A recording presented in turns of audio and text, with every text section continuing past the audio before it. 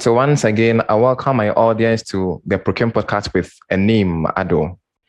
During our last season, last year, we spoke about digital technologies for procurement across the sector and how companies can adopt these systems to ensure cost savings, visibility, and also to ensure the efficiency of the procurement processes. Today, I have Mr. Atuapim Frimpong Barima, who is the regional manager, Materials, Freight and Warehouse Governance, Africa for Newmont Gold Corporation. And today we shall be discussing the global chain disruptions across Africa. And he's well versed in supply chains. I bet he has the knowledge and understanding of supply chain. So he's my guest for today. And shall be delving into the issues in supply chain disruptions in Ghana and Africa. So welcome, Mr. Atuapim Frimpong Barima. Thank you very much, Joe. Wow. It was great meeting the first time. And I think that the global supply chain due to COVID-19 is having a huge impact on the entire world. And in Africa and Ghana, to be specific, we are not left out of this pandemic. So can I ask, what triggers the supply chain disruptions post-COVID-19?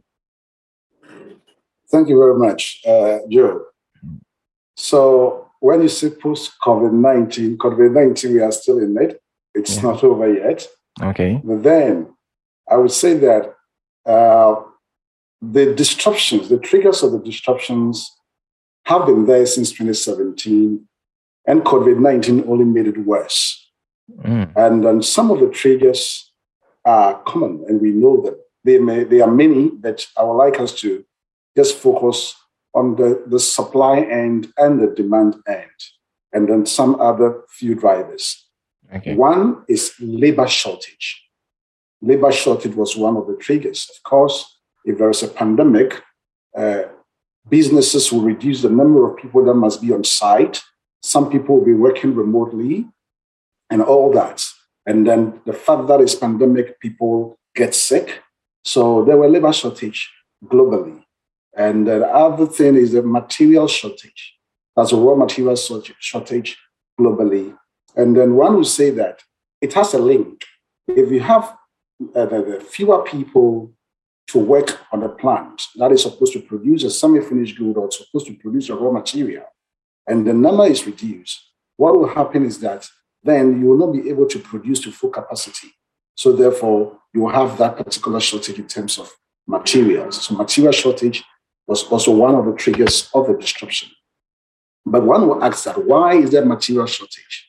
From the demand end, there were demand spikes. Initially, when COVID was declared pandemic, there were panic purchases, panic buying.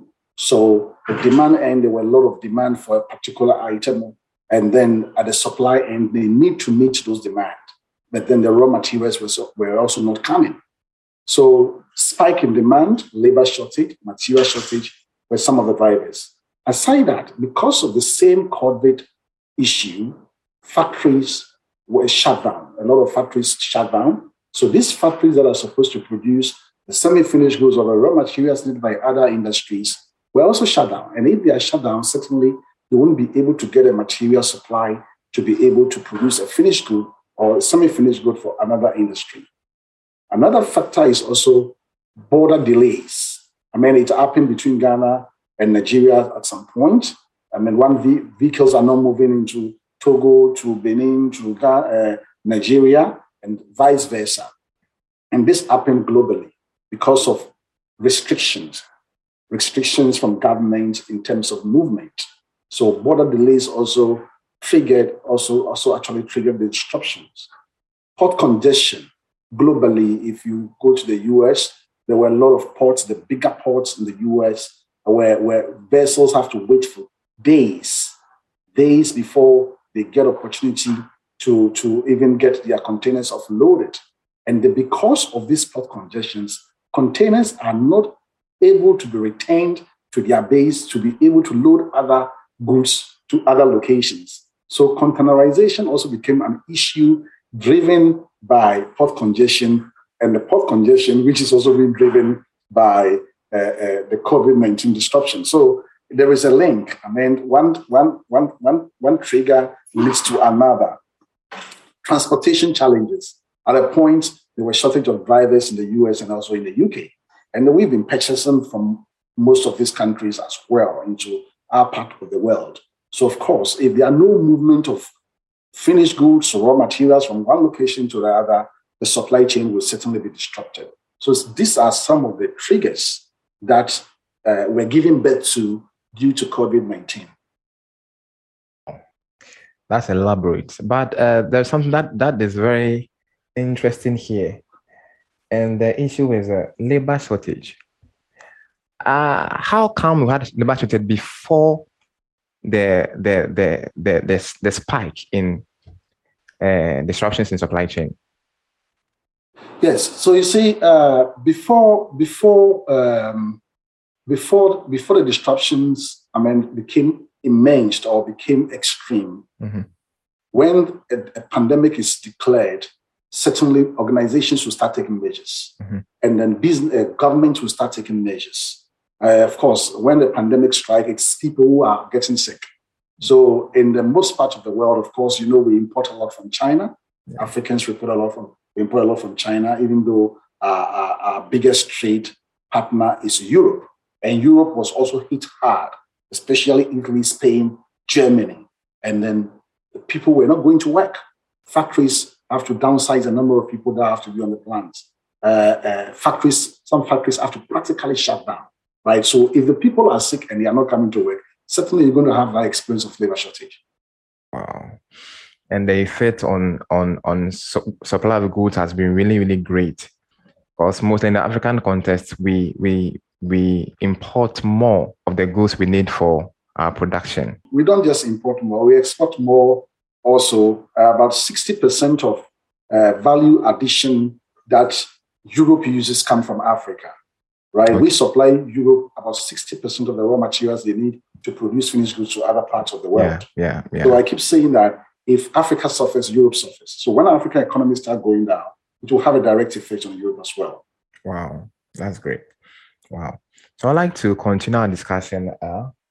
So in the African context, what has been the effect of these disruptions currently? Yes, so it's a pandemic. So that means it's impacted the whole world.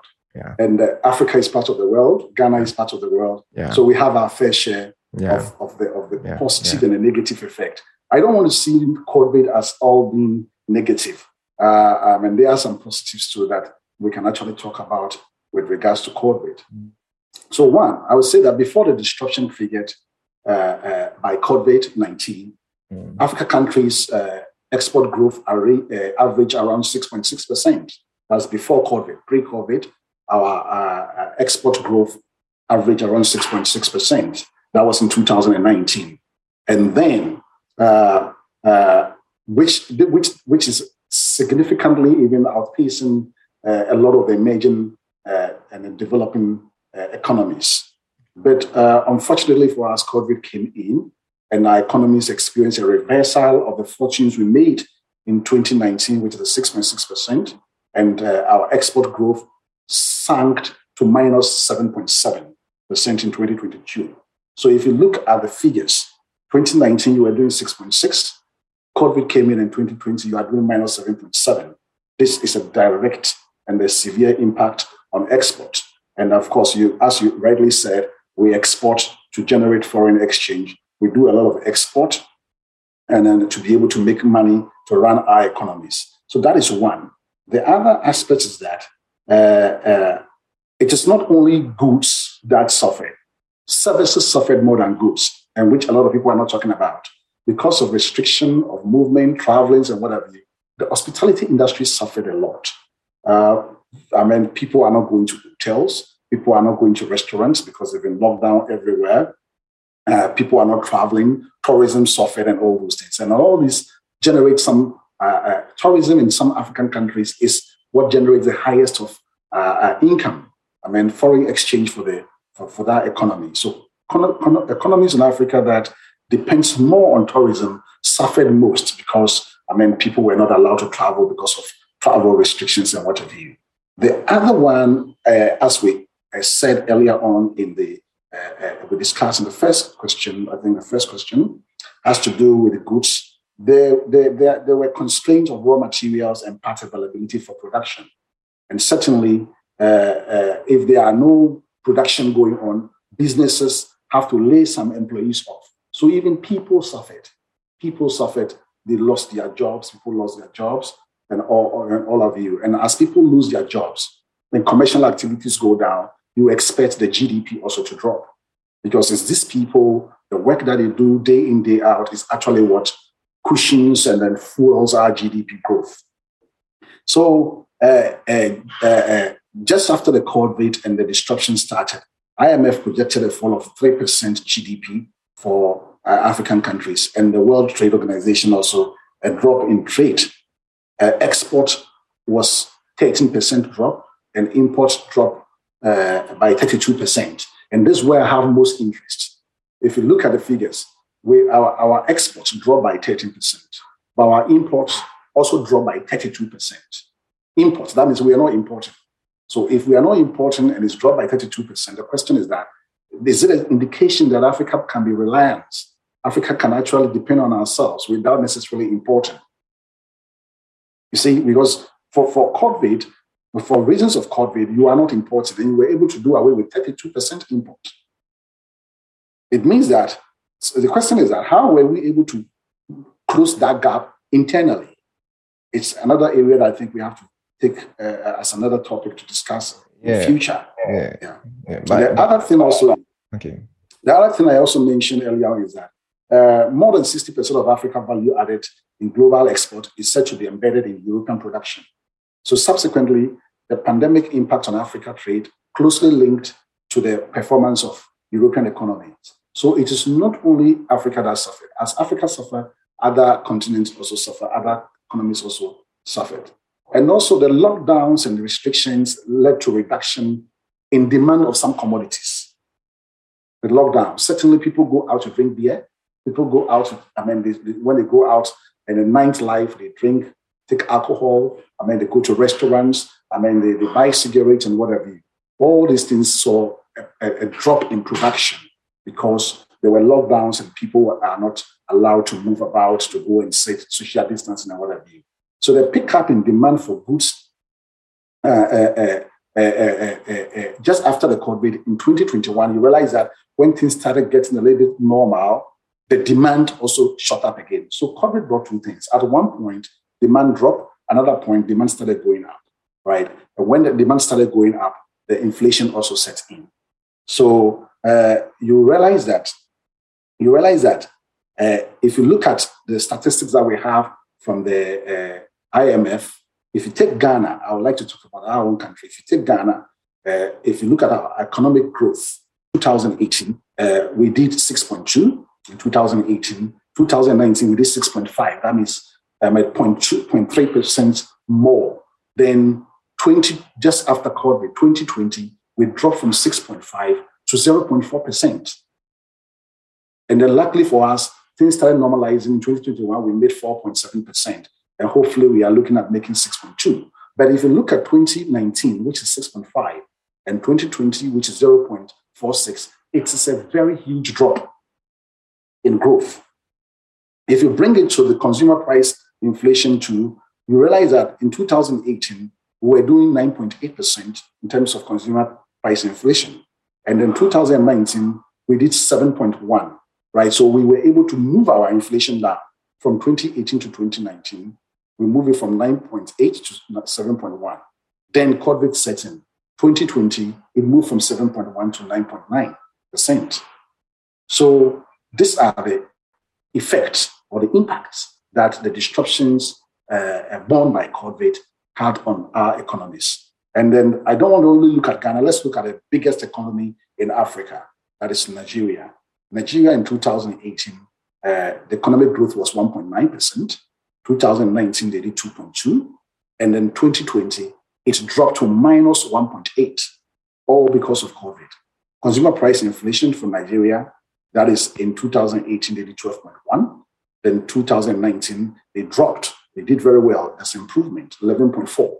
Then all of a sudden, COVID came in, they moved to 13.2, with consumer price inflation. So these are some of the statistics that indicate how the adverse, this pandemic, the disruptions that came out of it impacted our economies. So there's such a huge effect on our economy, and we are believing that even as we are into a new year, we were able to change or manage this disruption and to also build up our economies once again. And when we're talking, you made mention of the fact that when the disruption hit, the imports from Africa, like let's say Ghana, was reduced, and we're able to manage ourselves to about 32%, right? Yes. But it means that even without the import, which was about 13%, then we're able to manage ourselves. But the question is 32%. Yes. 32%, not yes. 13, 32%. 30%. So what category of items were we able to manage or in-house? Yes, so if you look at it, it normally falls within the normal, let's say, food products, right? Mm-hmm. Food products, and then some other, let's say, toiletries, and then those things that we import. I mean, we used to import even toothpick from China. Certainly, if I don't think toothpick were imported as in 2020 after when COVID struck compared to previous years. So majority had to do with the rice import, the chicken import. Where Ghanaians are very sensitive when it comes to diseases. So certainly, I remember when this SARS, whatever, chicken diseases came to China some time ago. I mean, suddenly, all of a sudden, people don't want to buy frozen food and what have you. So the frozen food is basically food and other things that we normally buy from the foreign markets. Another thing also is that even in the core industry area like mining and other industries, the manufacturing industries, they knew that they have alternatives in Africa. They have alternatives in Ghana that they can actually rely on. But I keep saying that when people pick things and it's made in Ghana, the first thing they think about is that is it quality? When they pick it is from Turkey, then whether they will not do any assessment as far as from Turkey, then it's presumed to be quality. So when you are not getting what you require from the outside world, you are forced to use what you have locally, right? So people started looking internally to see what they can actually use as alternative to what they used to import. So it cut across food, machinery, and other parts and what have you. It's a whole lot of a mixture of things. But I think that food and the frozen food, the rice, the oils, and whatever, took a huge percentage of what we couldn't import, which actually brought our import level to 32% less. Wow. Yeah. Wow. That's awesome. But with all that you said, when is this disruption likely to end? That is a very tricky question. Mm-hmm. That's a very, very tricky question. One cannot be certain as to when the disruption will come to an end. I am of the view that, and then that is the truth, is that supply chain disruptions were there before COVID. The disruptions were there before COVID, but they weren't as drastic as COVID made it. And then so, like any risk assessment or management, it is a frequency of occurrence, and the severity of that necessitates management plans. So, you see everybody talking about supply chain, everybody putting measures to ensure that they are able to withstand the shocks that are being brought by COVID, the disruptions, is because of the severity. So the issues that we are seeing in supply chain, for me, are not new. They've been there. COVID made it worse. The disruption it will certainly come to an end. Everything that has a beginning has an end. It will come to an end, but no one can actually predict when. And then I would say that the disruptions could get worse before it gets better. What I think we need to think about is not when it will come to an end, but it is how to build resilience. How to build resilience. Because you can't tell whether it will come to an end tomorrow, next month, or this end of 2022. It could get worse.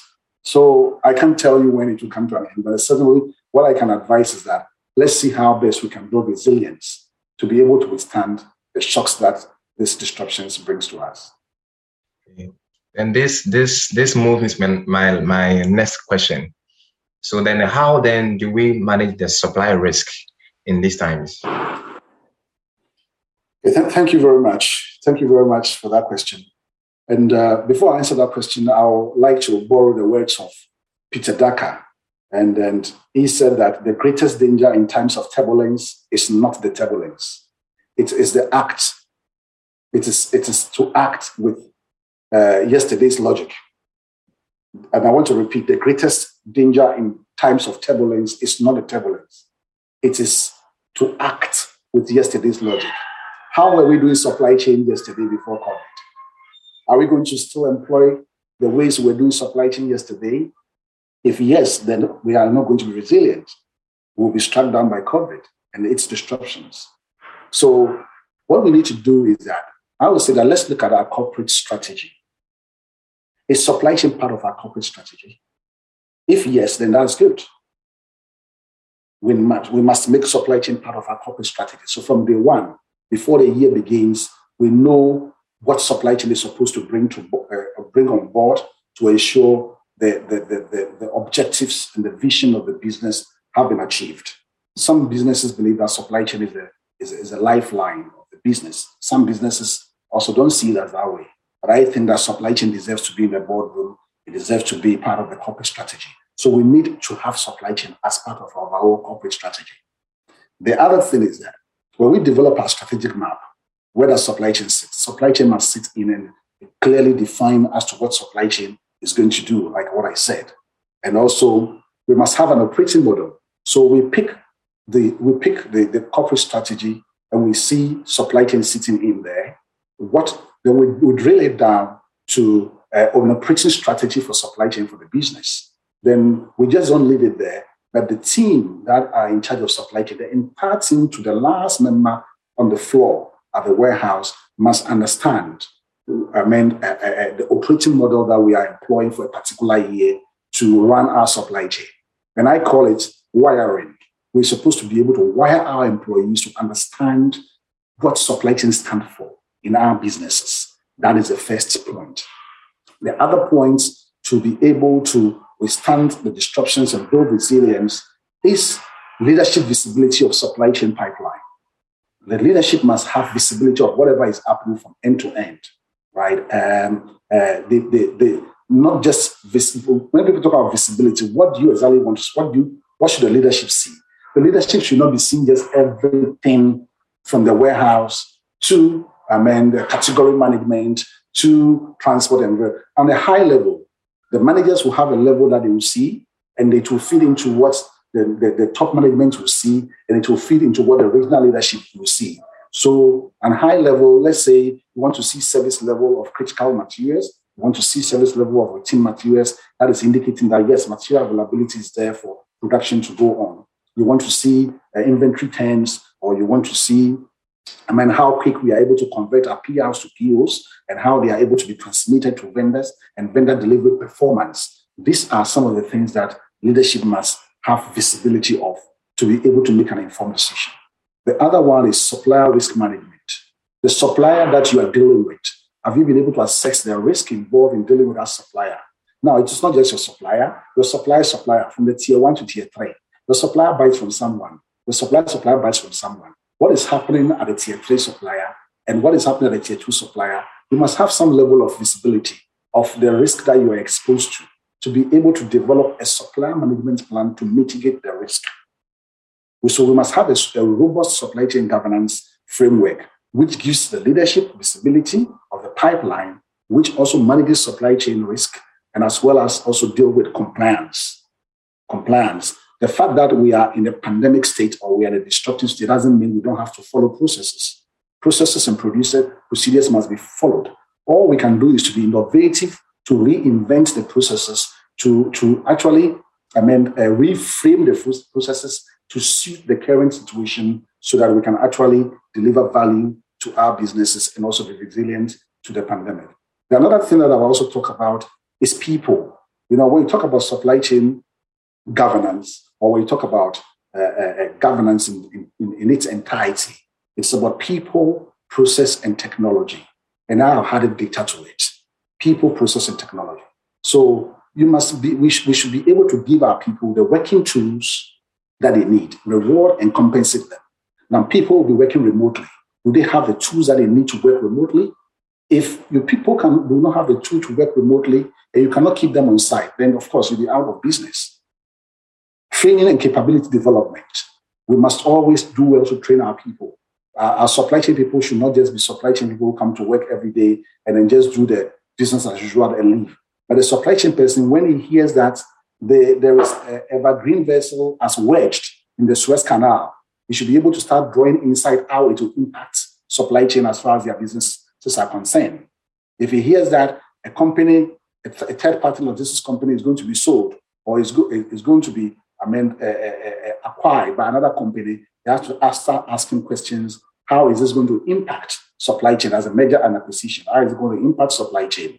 That's the kind of supply chain people that we need to have within our force to be able to be resilient to such disruptions.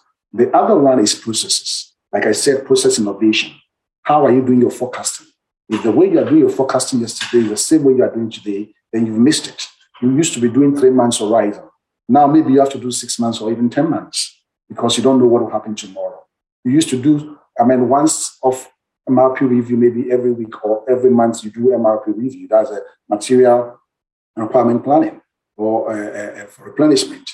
You may decide to do it twice weekly or even often than that to be able to know what actually needs replenishment, to be able to convert PRs into PO to get those items. You also have to think about your requisition to pay optimization, from requisition of an item to creation of PR, to converting to PO, to delivery by the vendor, good receipt and what have you, and payment.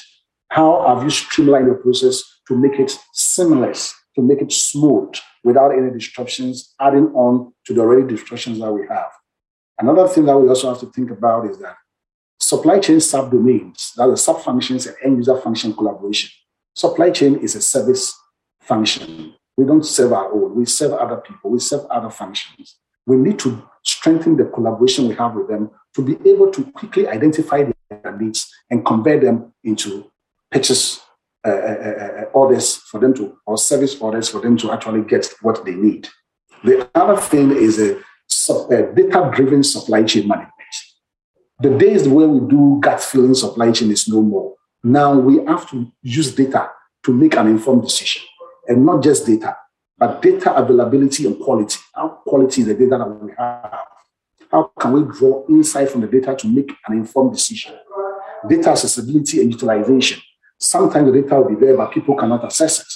And those who are able to access it are not able to utilize it because they don't have that knowledge to be able to draw insight from data.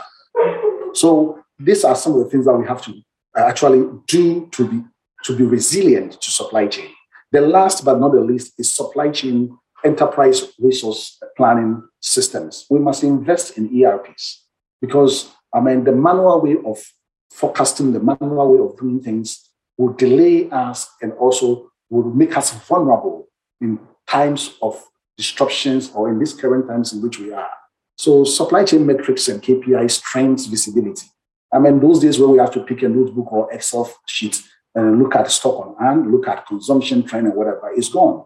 Now people have been able to integrate Tableau to SAP, integrate Oracle to Power BI. So you're able to have on the spot live data of how consumption trend looks like, of how turnover looks like, of how service levels look like, of how obsolete materials are trending. We need to invest in ERPs because when we do that, that will improve efficiency. It will improve planning and reporting. And it will also help us to standardize our processes and improve workflows. So for me, I think these are the core things that we need to do to be able to build resilience in this time of disruption and also COVID-19. Thanks for such an elaborate view on how we're able to manage the supply chain risk. But I want to ask my final question, are we doing well as a country in empowering our local suppliers? Yes, one will say yes, one will say no. But if you look at just because, a lot of the big businesses are now building local suppliers. If you go to the manufacturing industry, if you go to the mining industry, they are building a lot of local suppliers because of local content. If you go to oil and gas, the same way. Now, most of the 3PLs are the third-party logistics companies when it comes to services. They are running it for the oil and gas and the mining companies. Procurement are being done locally. There are target sets for oil and gas and mining and other industries for local purchases. So we're doing well in that direction because law demands that. Aside that, the no aspect is that Ghanaians have become so used to import for a very long time. When it comes to the normal daily consumables that we buy for our households, people have acquired foreign tastes. So even converting them to look at what is made in Ghana becomes difficult. And also the businessman who is also importing things that is making more profit from import than even manufacturing in Ghana. So people are not interested in manufacturing in Ghana. They think that looking at the economy of scale and the fact that globalization allows us to buy globally, they will prefer to buy from other countries and make better profit than to produce in Ghana, where they may not even be able to break even. And also the consumer taste will also be a disadvantage to them because the fact that it's made in Ghana, they have that they have the perception that it's of no good quality. So it's a yes or no. It's a yes or no answer. It depends on the industry that we look at. So based on explanation, it means that we have a very long way to be able to industrialize our economy to meet our demands as it stands now. Yeah. We have a long way. Let me just put this one through as a joke. We have more churches in Ghana than factories. That's obvious. Then we have more churches in Ghana than factories. And some of our factories the warehouses have been converted into churches. So clearly it tells you that we have a long way when it comes to industrialization. If we keep converting our warehouses and our factories into churches, then we certainly have a long way. Yeah. Wow. Thank you for the time spent with me. I think the information shared are really, really, really good. And I think that once we put this one out, people would begin to align themselves to be able to meet the risk that has emerged due to the supply chain disruptions globally. And so thank you, Mr. Atuapem Frimpong Barima, for being on my show this day. We would like to host you some other time to discuss much more deeper issues regarding to the supply chain, as that's your field, and also governance issues in the procurement supply chain. I think that's a very key aspect that you have much interest in. So I think even as you progress, I'll be inviting you more often to have a chat with you, and I believe that the information we need to put out there for our procurement practices to understand, they'll begin to embrace these information and begin to adjust how they do and how they work in their various companies. So thank you, Mr. Frimpong, for being on the show. Thank you very much, Joe, for having me on your show. Thank you. Any last comment or something you would say? Well, my last comment is that supply chain is very big. Anyone who wants to do supply chain must decide on which subdomain you want to be. I hear people saying they are supply chain experts. Nobody is a supply chain expert. You can't be a jack of all trades. Supply chain is too big to be an expert of all. You may be an inventory expert. You may be a freight expert. You may be a procurement expert. You may be enterprise systems expert. There are so many areas in supply chain. You can find time and then look at where you can be the logistics expert. Find time and look at where you want to create a niche, where you actually want to build yourself. Basically, you will be good at all the various harms of supply chain because that is the field in which you operate in. But always find one area of interest that you actually want to be known for, whether it's supply chain governance, whether it's supply risk management alone on its own, because supply risk management alone is a huge thing. It can take you a whole day to discuss supply risk management alone. So for those practicing now, for those who are now coming into the field, it is good to say that you want to be an expert of everything, but I would advise that find one of the subdomains and build strong competency in that area. So when names are being mentioned, or when it comes to competition on the job market, you have a value proposition that can actually get you what you want. Thank you so much. Actually, today I realized that internationally there is a shortage of procurement supply chain practitioners, and I think it's something we need to really check. So I think maybe in our subsequent meetings we would delve a bit in that aspect. That is a procurement supply talent acquisition or development. Yeah, around that. Sure. Yeah. So thank you very much. Yeah. So this is the end of our show, and we had an awesome time with Mr. Atuapem Frimpong Barima. Please kindly watch this or listen to this podcast on all the podcast platforms. You can also view this on YouTube, and the name is the Procurement Podcast with Anim Ado. Kindly look onto this page for more exciting content in procurement supply chain. Have a nice day. Bye-bye.